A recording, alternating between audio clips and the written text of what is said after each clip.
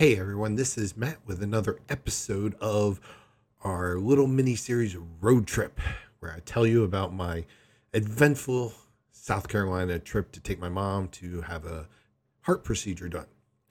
This is episode 6, and we are on recovery day, taking mom home from the hospital. So I wake up in the morning and I am so praying to God. I was like, this is going to be the hardest day because I have to be with my mom for the entire day. This is not going to be easy.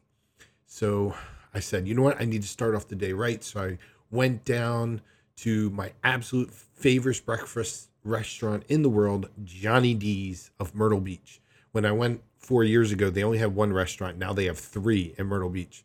One in Myrtle, one in North Myrtle, one in Surfside. It's just so good. They make fresh waffles. I had banana bread French toast. Oh, so good. I even took a sandwich to go. I was so stuffed. I ate so much. So I go there and the waitress was amazing. It's another amazing waitress.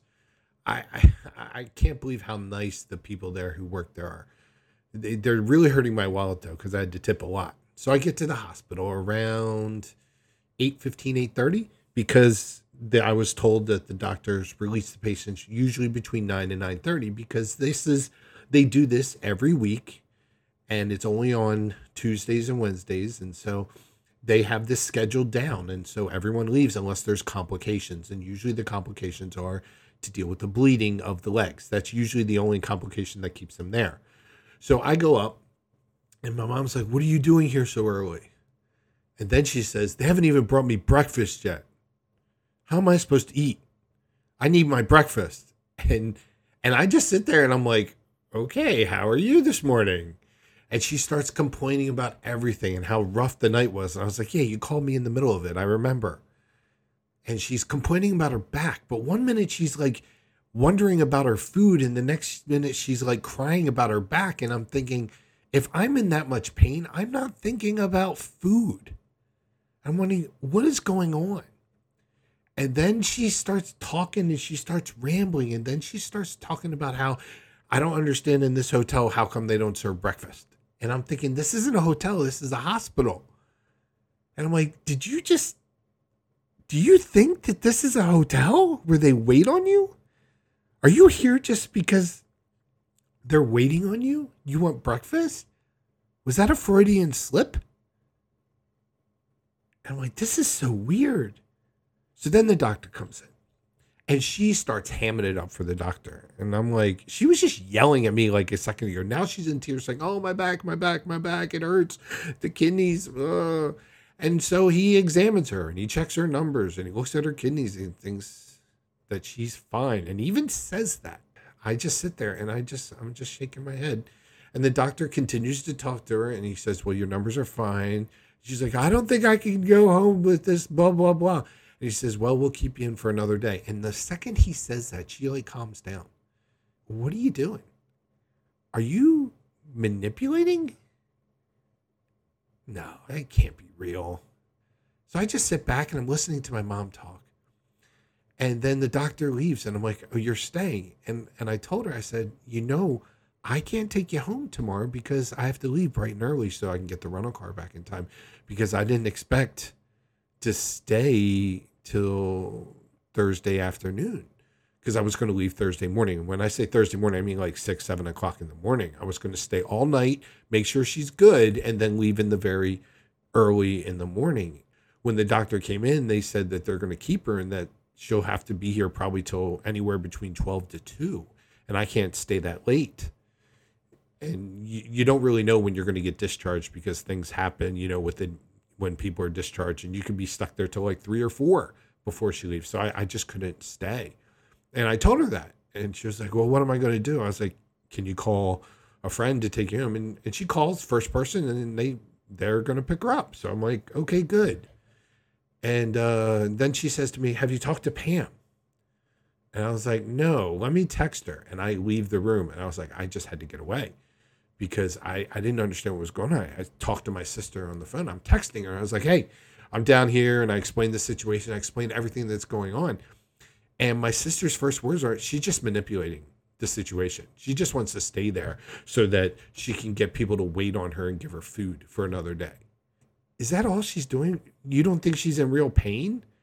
She was like, maybe, or she's just overemphasizing it. There's no proof of it. Maybe she's just making up. She makes stuff up all the time.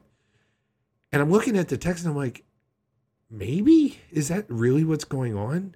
Is that just so people can take care of her? So I go in and I don't know what to do about that.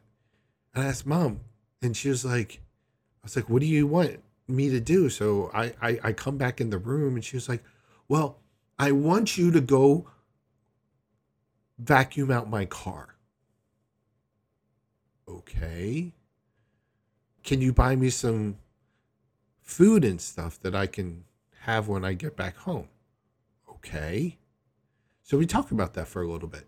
I'm asking God, give me wisdom here. Like, I have no feelings of compassion right now for my mom. I'm just talking like she's my boss and I'm her subordinate.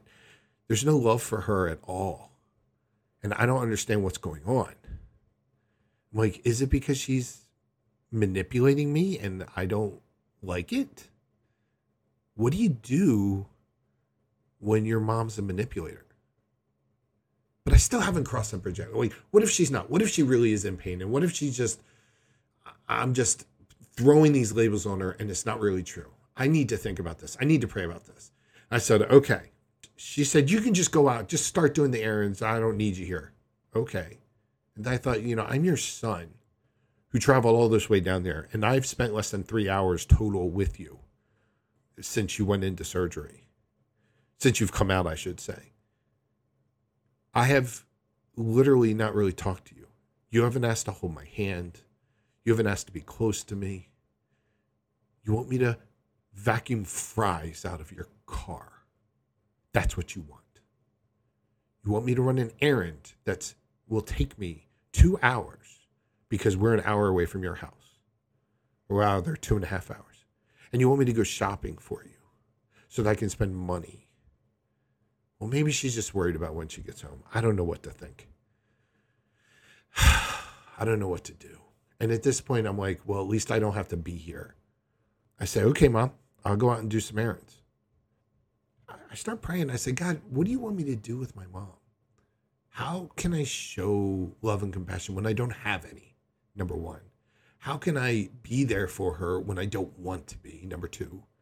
Number three, how can I help her meet her needs when I don't really know what her needs are because I don't know what she's telling me is true or not. And I left very frustrated. I was like, you know what? Life isn't black and white. It's not clear.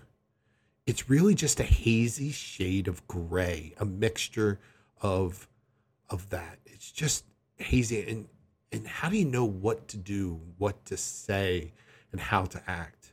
And I'm thinking about these things, and I don't really know what to do. And I look at the text with my sister, and she's just like, my sister pulls no punches because she has been through the ringer, and I haven't been.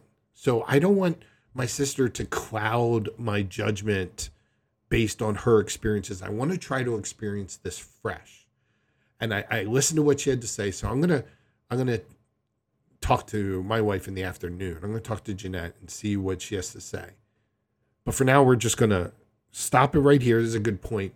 And I'll pick it up on episode 7 when I talk about errands and talking to Jeanette about what to do with my mom. And maybe she has some wisdom and some insight, because I know that my wife really is really wise, and I listen to her and she gives me good advice. So anyway, that's it. I hope you enjoyed episode 6, and I'll talk to you later.